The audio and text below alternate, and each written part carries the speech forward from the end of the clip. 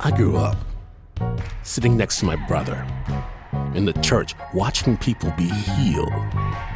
We nodded together in faith as the preacher preached no disease can face the power of our Almighty God.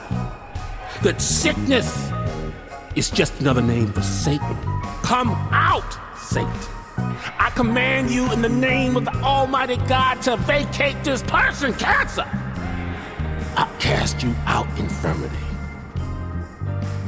I saw people begging a preacher to please place his hands upon their forehead, to please make the pain go away. They expected a miracle. And later, as a grown man, I stopped believing in miracles because instead I'm angry for the time wasted in the company of charlatans with men who twist God and faith and healing into fancy cars and gold jewelry. Liars telling lies. I share this with my brother and he agrees. We laugh at the foolishness of it, the stolen time.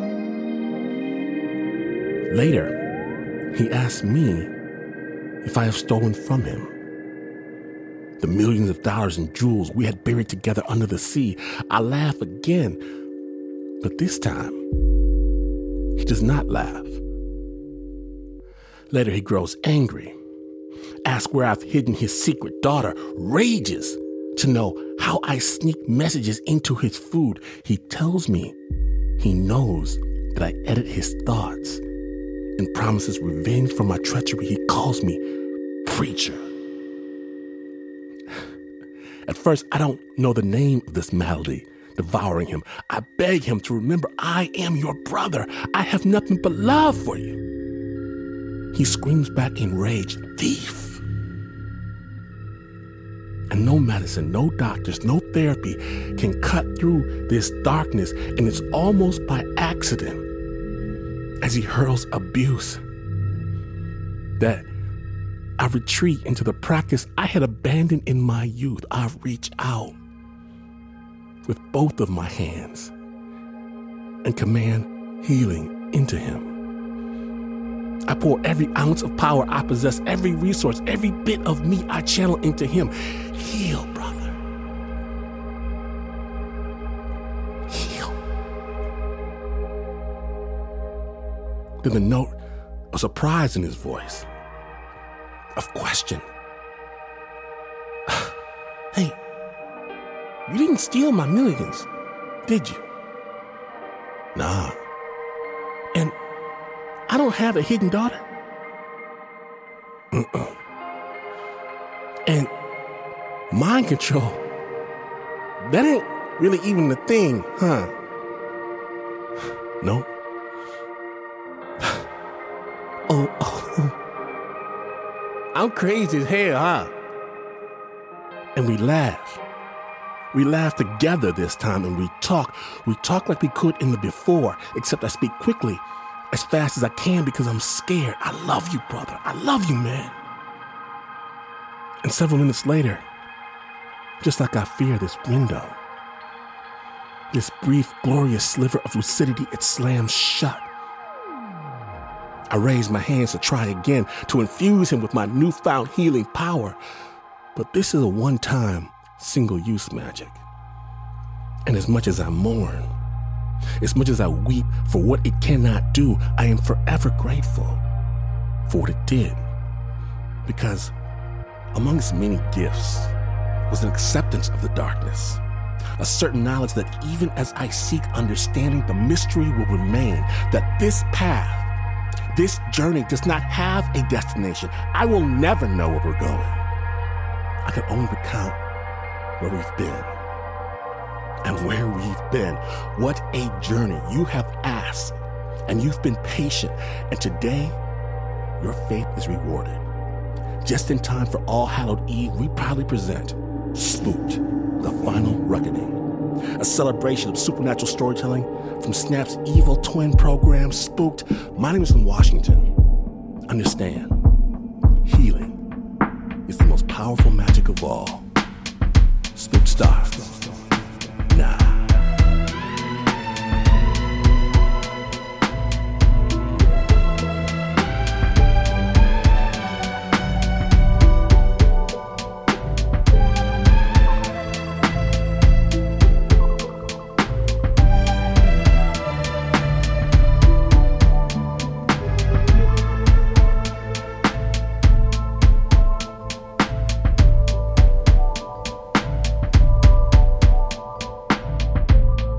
begin where we always begin, in search of the mystery. Jen is in her junior year of college, and she's just about to start an internship at a museum. It's called the Hoyt Institute. Now, the Hoyt is not your typical museum. It's built inside two old historic mansions. And by this time, the original owners of these two old homes are, of course, long gone, right? I'll let Jen take it from here.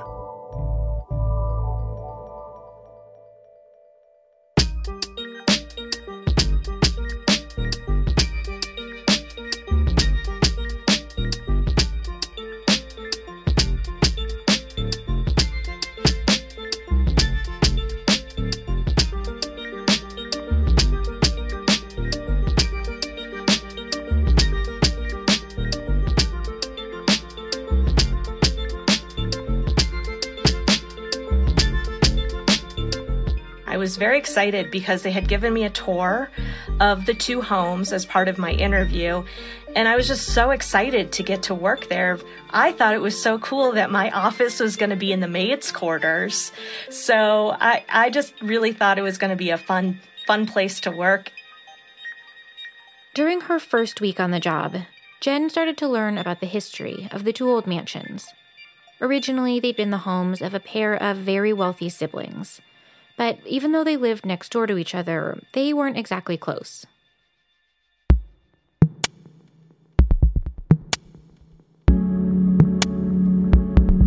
So it was very well known that the brother and the sister, May Emma and Alexander, did not get along. May Emma was more of a happy-go-lucky, go-as-I-may type person. Alexander, on the other hand, was very conservative. He cared a lot about appearances and what other people thought of him and his family. And he was terribly embarrassed by his sister. It was during the 1920s. Prohibition was going on.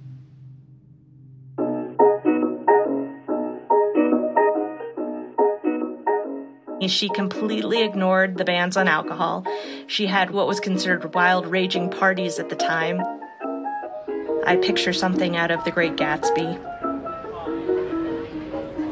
She was not married and had sleepovers with both men and women. So definitely on the edge for that time period, and it is well known that there was a lot of tension between the brother and the sister.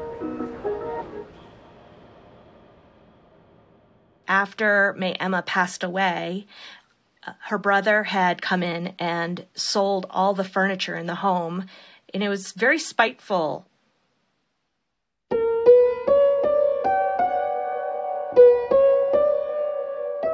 He completely undersold her possessions, and then there was a secret compartment in the dining room that hid May Emma's fur collection, and she collected fur coats, and that was one of her prized possessions. He took all of her fur coats out of the secret compartment and put them in the dining room and lit them on fire.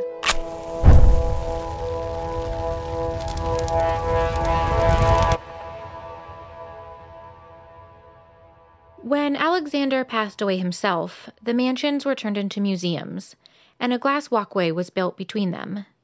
Most of the day-to-day operations took place in May Emma's house, which was called Hoyt East. So my office was in the old maid's quarters, which had its own separate set of stairs off the kitchen. And at the top of that set of stairs was this box that had bells that came down out of it. And each of the bells was labeled with a room. And throughout the house, you would see these little levers. And when one of those levers were pushed, the bell outside of the maid's bedroom would ring.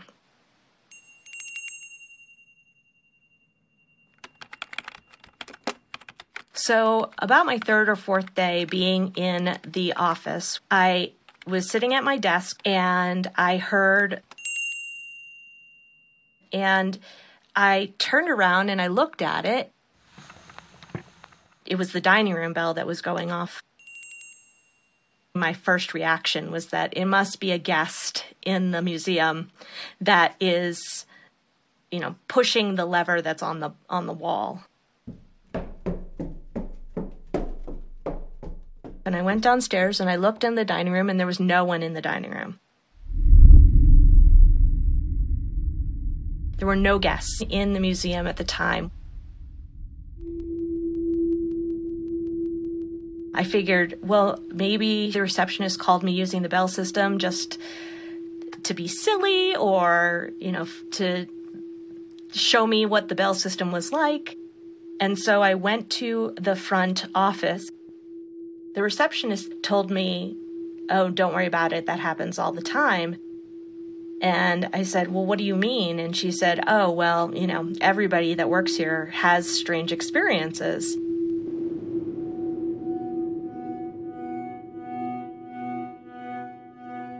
And again, I said, well, what do you mean? And she said, everybody has run-ins with some kind of ghost here.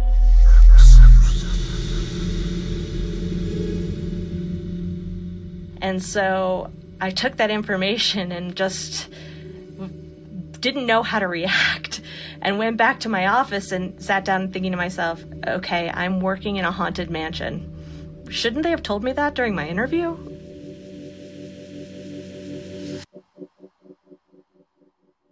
After working at the museum for a few weeks, I started to notice more and more activity.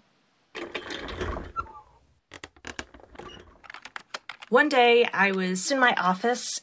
I was sitting at my desk, and my back was to the door. And immediately on the other side of the door was the small hallway and the set of stairs that went down to the kitchen. And all of a sudden, I hear steps on the stairs.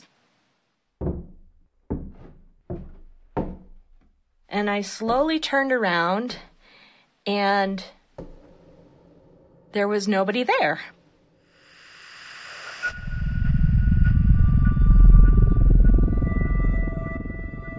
But I clearly heard very distinctive footsteps continuing up the steps. I kept watching, and I heard, but no one appeared. No head showed up. No body showed up. It was just the sound of the footsteps on the stairs and no actual person. And the sound just eventually stopped.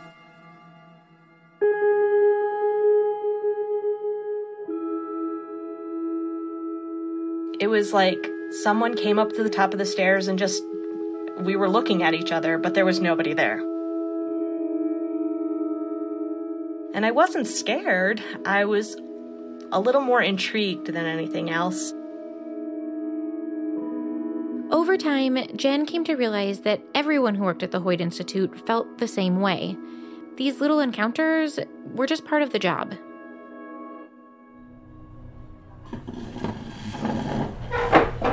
So the museum staff would always get together. We would go into the kitchen, and there was a big table in there, and we would gather around the table and have lunch in there.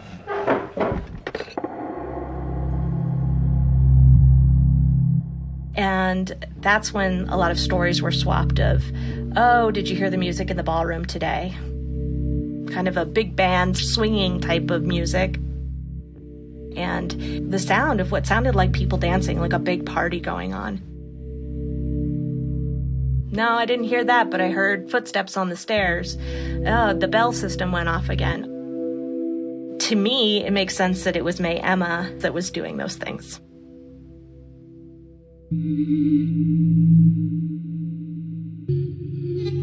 I feel like she was just a real socialite and still wanted to be a socialite and have fun and play pranks and get people's attention and be the center of attention.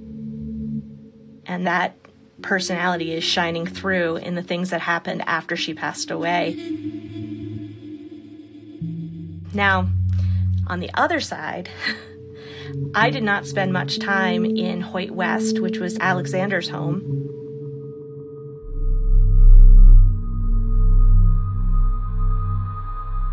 The stories that I was told during those lunches of people that spent much more time over there was that it was a little bit of a darker, more oppressive atmosphere over there. And that makes sense because his personality was like that. People that worked in Hoyt West would notice when they would come into Hoyt East a very strong smell of smoke in the dining room, and they believed that it was reminiscent of when Alexander burned May Emma's furs in the home.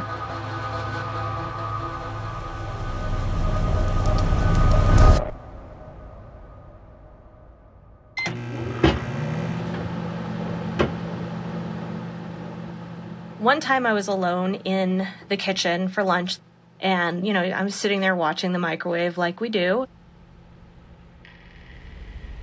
I felt like somebody was watching me, like somebody was in the doorway of the kitchen.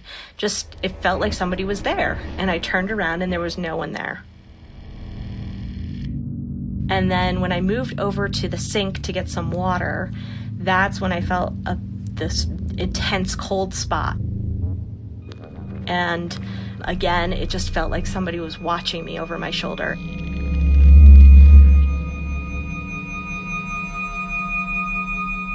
I felt unwelcome. It felt like I was in somebody's territory. Somebody was being territorial from the other side, and they did not like what I was doing.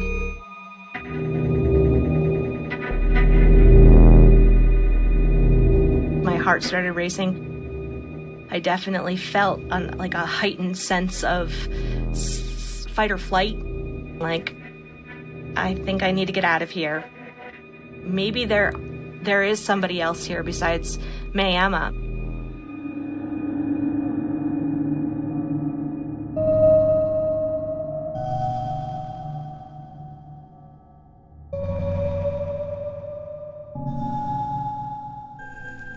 Ask yourself, will Jen encounter the infamous Alexander in Hoyt West? I'll bet something deep inside you already knows the answer. Stay tuned.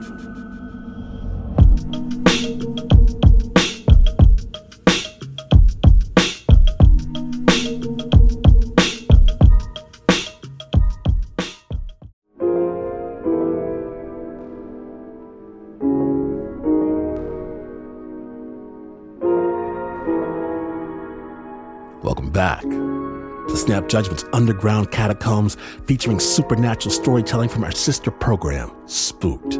Be Afraid. When last we left, Jen experienced some interesting encounters in Hoyt East of the Hoyt Institute, a Pennsylvania museum set inside two old historic mansions. But now Jen's about to discover what or who is in Hoyt West. Spooked.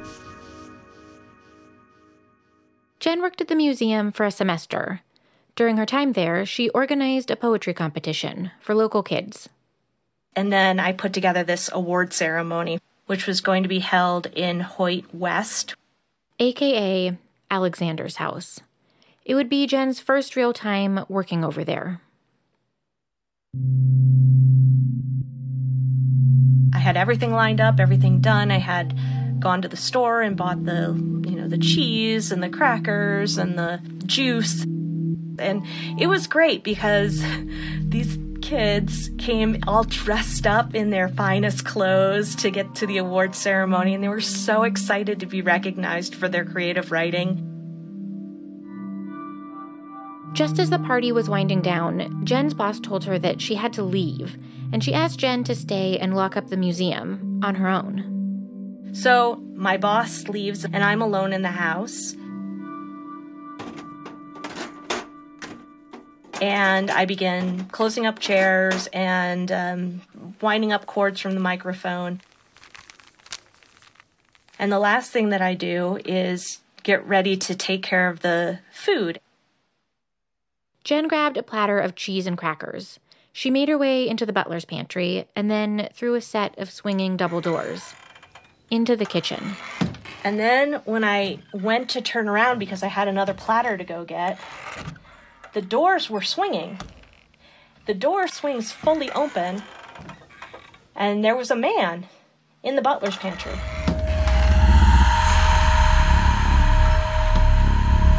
He was wearing a gray jacket with a tie, and he had gray hair, and he was pretty tall. His face was filled with disdain. He definitely did not like me, and I could feel it, and I could see it in his face.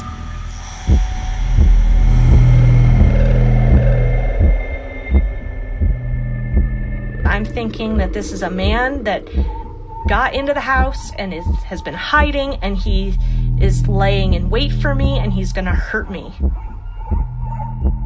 I was terrified. I was freezing cold. I was shaking. I felt like I wanted to scream, but it felt so tight I couldn't scream. I was terrified.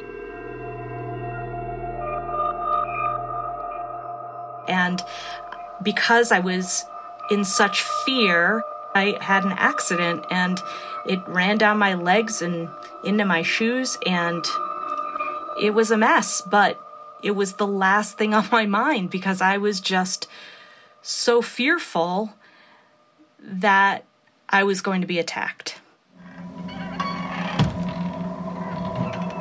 Eventually, the doors slow down and they stop. And I couldn't see what was on the other side of that door.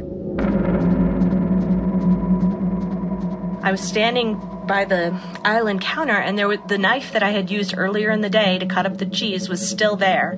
And I picked up the knife, and I called out, "I have a knife and I will defend myself." And I opened the door.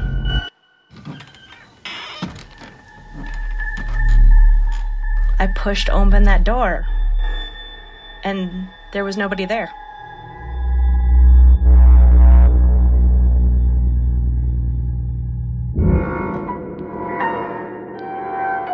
And that's when I realized my brain started to process what I had seen.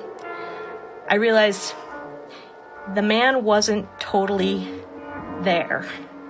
He was translucent. I work in a haunted museum. It's a ghost.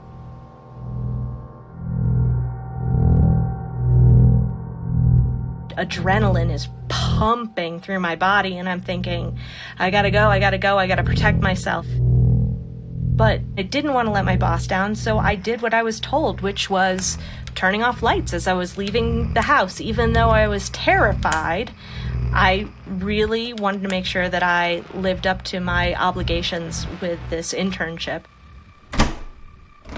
I got to the door that went to the glass tunnel that went to Hoyt East. I just started to run. And as I was going through the glass tunnel, I smelled the very distinctive smell of smoke in the dining room.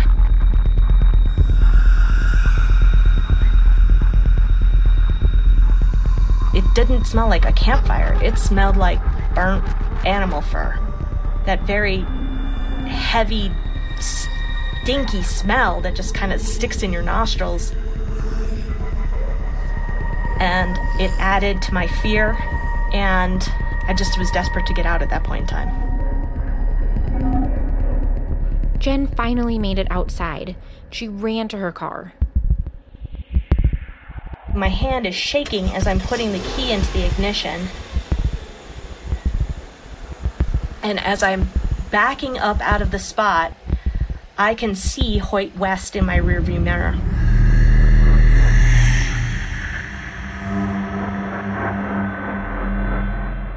And there is a light on in the kitchen at Hoyt West. I know for a fact that I turned off that light. And I can see a shadow cross in front of the window. It's a person going in front of the window. And I'm sure that shadow that I saw was the man that I saw in the pantry.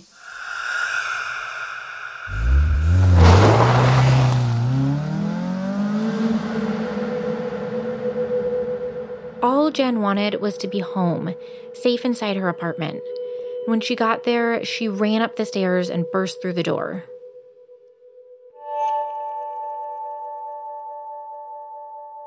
And my roommates came out of their bedrooms and being like, what's wrong? Because wasn't my usual way to enter. And the concern on their face, because they said I was just so pale. All the color had drained from my face. I had been wearing mascara and tears had made their way in black down my face. And it was very obvious that I had had an accident and wet myself. Jen's roommates helped her calm down and urged her to clean up and take a shower. I had the number for my boss on our refrigerator door, and my one roommate said, I'll just call her and explain what happened. When Jen got out of the shower, her roommates told her that her boss wanted to talk to her. And so I called her back, and she 100% reassured me that there was no way that somebody could be in that house.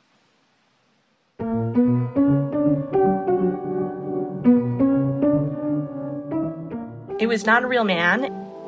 It was Alexander, watching me, not happy that I was in his house. She told me that she'd seen him too when she was alone in Hoyt West. My boss was telling me that it always seemed that people who worked more with May Emma's side of the house, when they would enter into Alexander's home, he seemed to appear more frequently with that look of dislike, disgust, almost like, why are you here? You're associated with my sister, and my sister is a terrible person. And it seems like that tension between the brother and the sister from life was continuing on past life.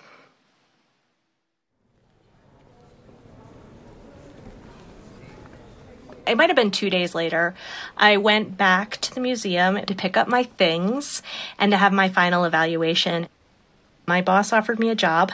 I thanked her profusely and told her how much I really had enjoyed working at the museum, and I needed to think about the position because it certainly was coming out of the blue. I had no inclination that that offer was going to come.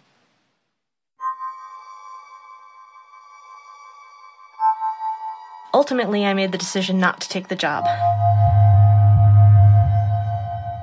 Partially because of what happened in Hoyt West, because I had never been so scared in my entire life.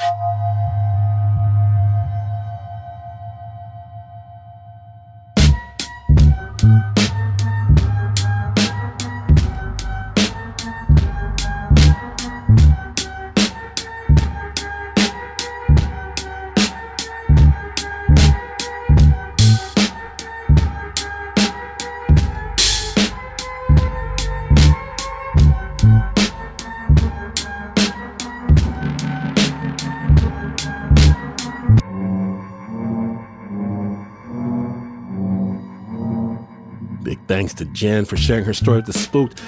Best believe, Jen is a Spooked listener, a spookster. You know we love hearing from our listeners, and if you have a story, drop us a line, spooked@snapjudgment.org. The original score for that piece was by Leon Morimoto. It was produced by Zoe Ferrigno.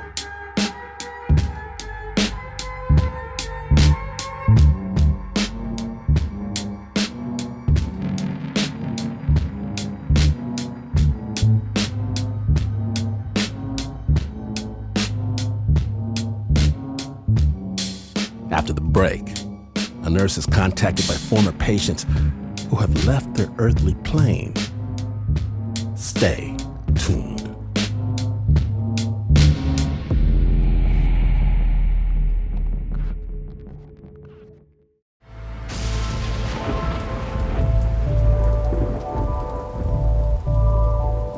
Welcome back to Spooked, a special Snap Judgment presentation. My name is Glenn Washington, and this fall, like every fall, We love to bring you stories from our sister program, Spooked. And listeners know that some people, they have the gift of sight. They can see the fallen. They can talk with them. Sometimes I can even help them out. This is not news. We understand that here. Instead, I want to ask you, how do you decide if you want to use that gift in the first place? Spooked.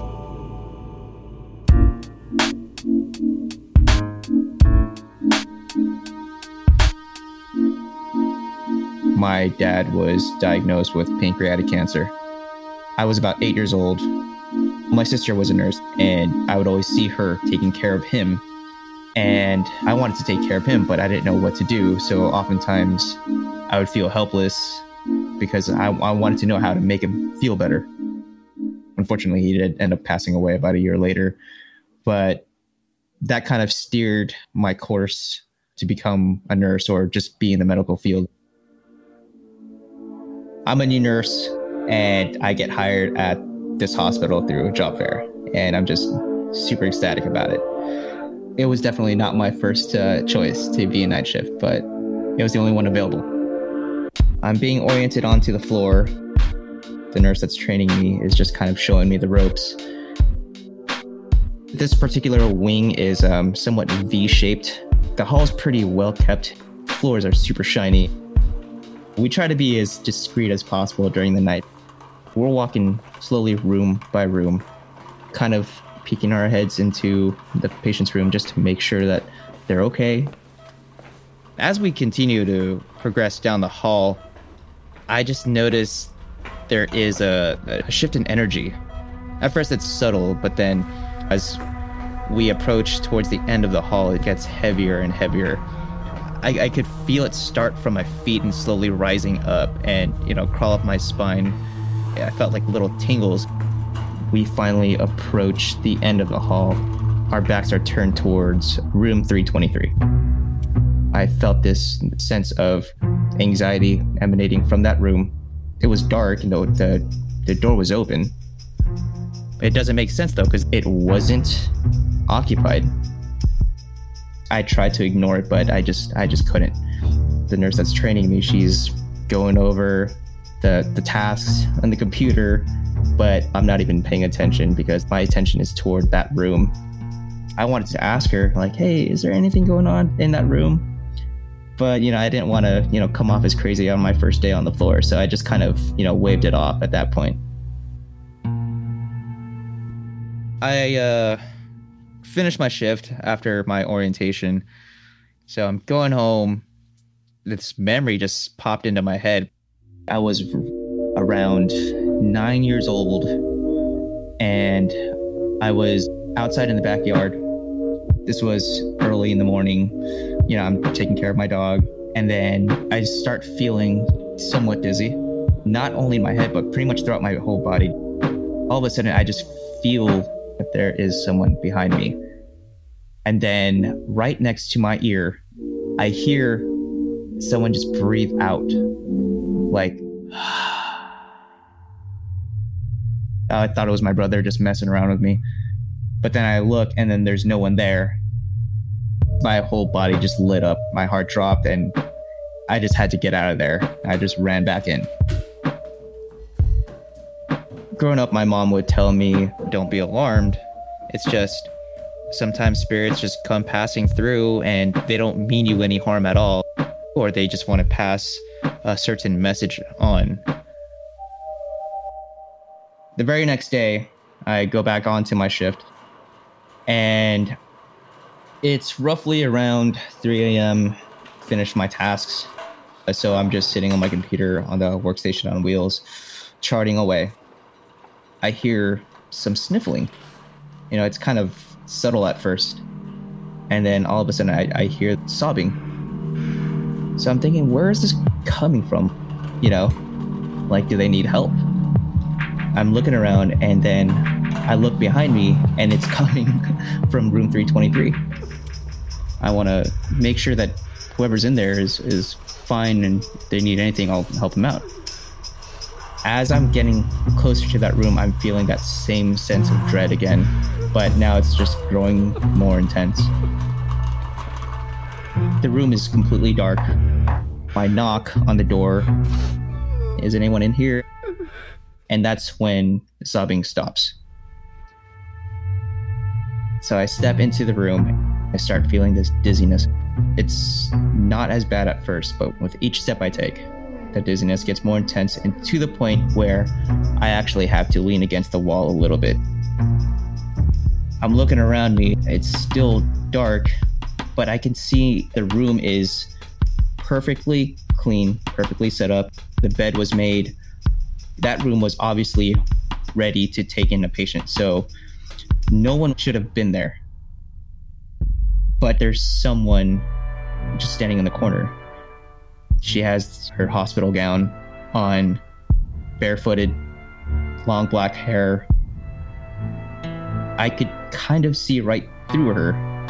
I couldn't really see her face though. I get this overwhelming sense of confusion, but it's not coming from me. I think it's coming from her. I actually see her take a step back even further into the corner. Like, please don't disturb me. And I feel like she is actually frightened of me. I felt the only logical way to respond back was to just kind of project that I wasn't there to hurt her, but I just didn't know how to verbalize that. So I recited it in my head. Hey, look, I'm not here to hurt you. As I turn toward her to face her, I blink and then she's just gone. She just completely disappears. And as soon as I see that, I feel every hair in my body just stand up. And I knew at that point I just had to get out because this is the first time I've actually really seen an entity. I've never seen someone so clearly. As soon as I get out, the dizziness is completely gone. It's like as if it wasn't even there. After that, I see one of the nursing assistants just walking down the hall. Curiosity overtakes dread for me.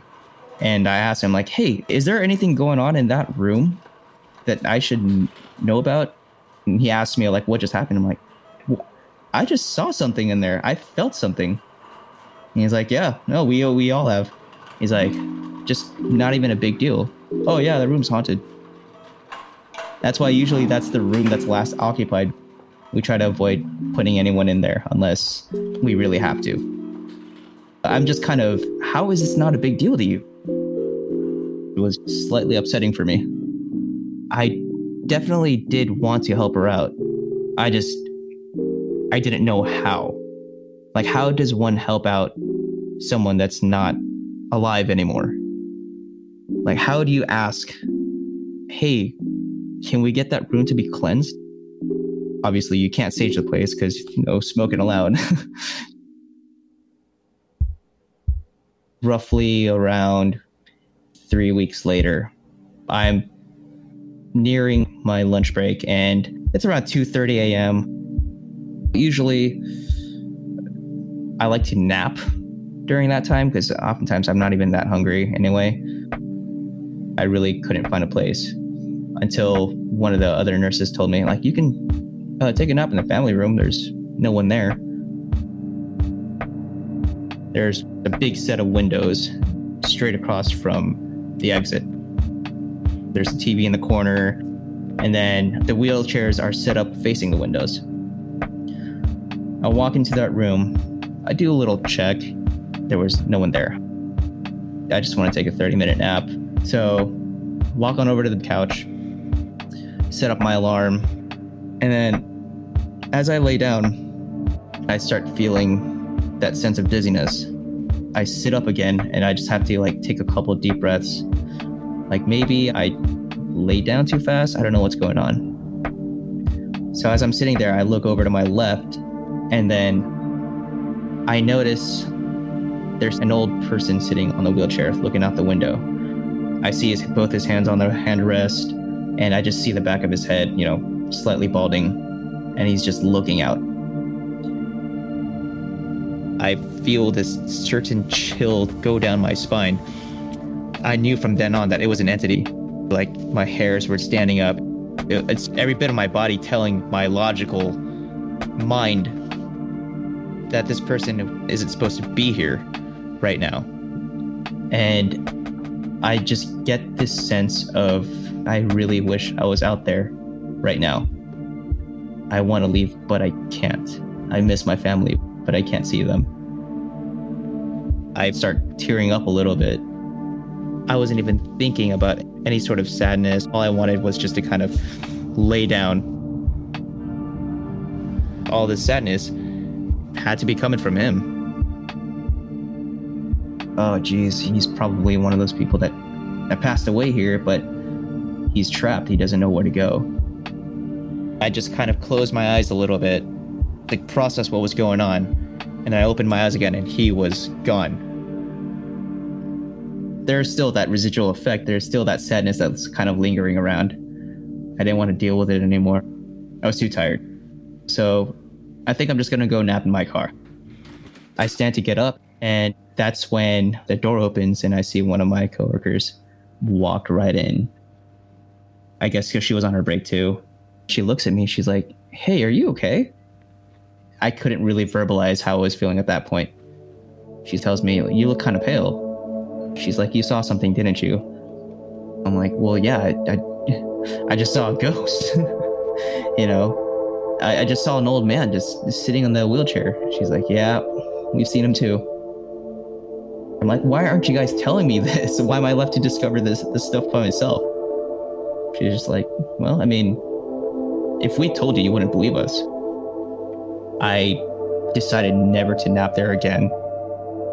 And I was thinking, you know, this can't keep happening while I'm at work. It was definitely that night where I did make that decision that I want to be able to choose who and what I see. I would love to learn what to do, but at the same time, I cannot bear that responsibility, because what if I do learn what to do? Is everyone just going to come at me at once? It leaves me helpless. So I'd rather just not be in that situation. I actually did a little bit of research, and that's how I came up with meditation. Through your power of your mind, you can actually form a white bubble of positivity that prevents any sort of unwanted energy or entity trying to, you know, get to you. At the point where I know that my meditation was working is that certain parts of the day, I'll feel a chill again, like something crawling up from my foot or crawling up my back. And before, I would just kind of let that feeling continue. But I make a conscious effort to say, no, I'm going to stop you from progressing. That way they can't interact with me or I don't see them. It's like, yeah, maybe my mom was right. Like, it's just a person walking down the street, but I don't even care. I don't even want a live person following me home. So how much more for a person that's already passed on, you know? I did see an opportunity to go to day shift. I just went there. I feel like I'm making up for it, helping people not get to that point yet and do everything in my power to help them out while they're still alive. I have specific 9 to 5 business hours only. Just kidding. Big love to Dennis for sharing his story with the Spooked. The original score for that story was by Doc Kim. It was produced by Chris Hambrick.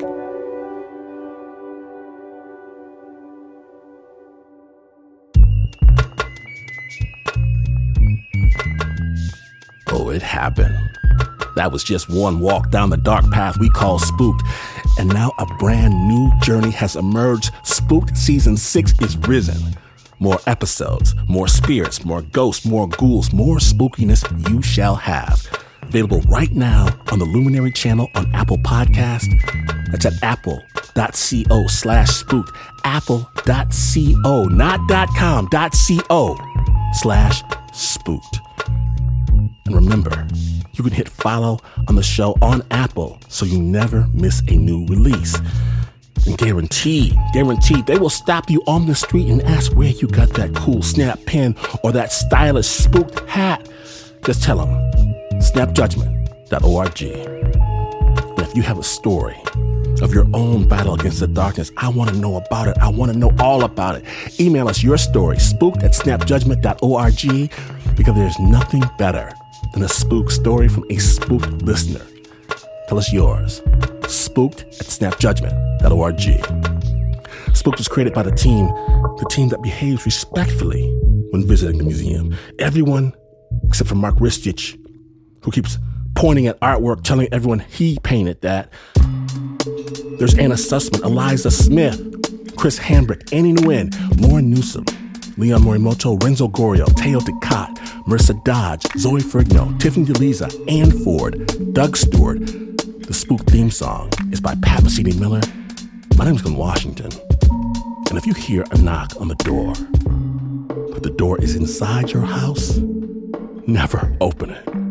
Back away slowly. Slowly. This situation can only be confronted in the daylight hours. In the meantime, get yourself a hard chair, a strong drink, and a sharp stick. And remember, please remember, to never, ever, ever, never, ever, never, never, never, ever turn out the lights.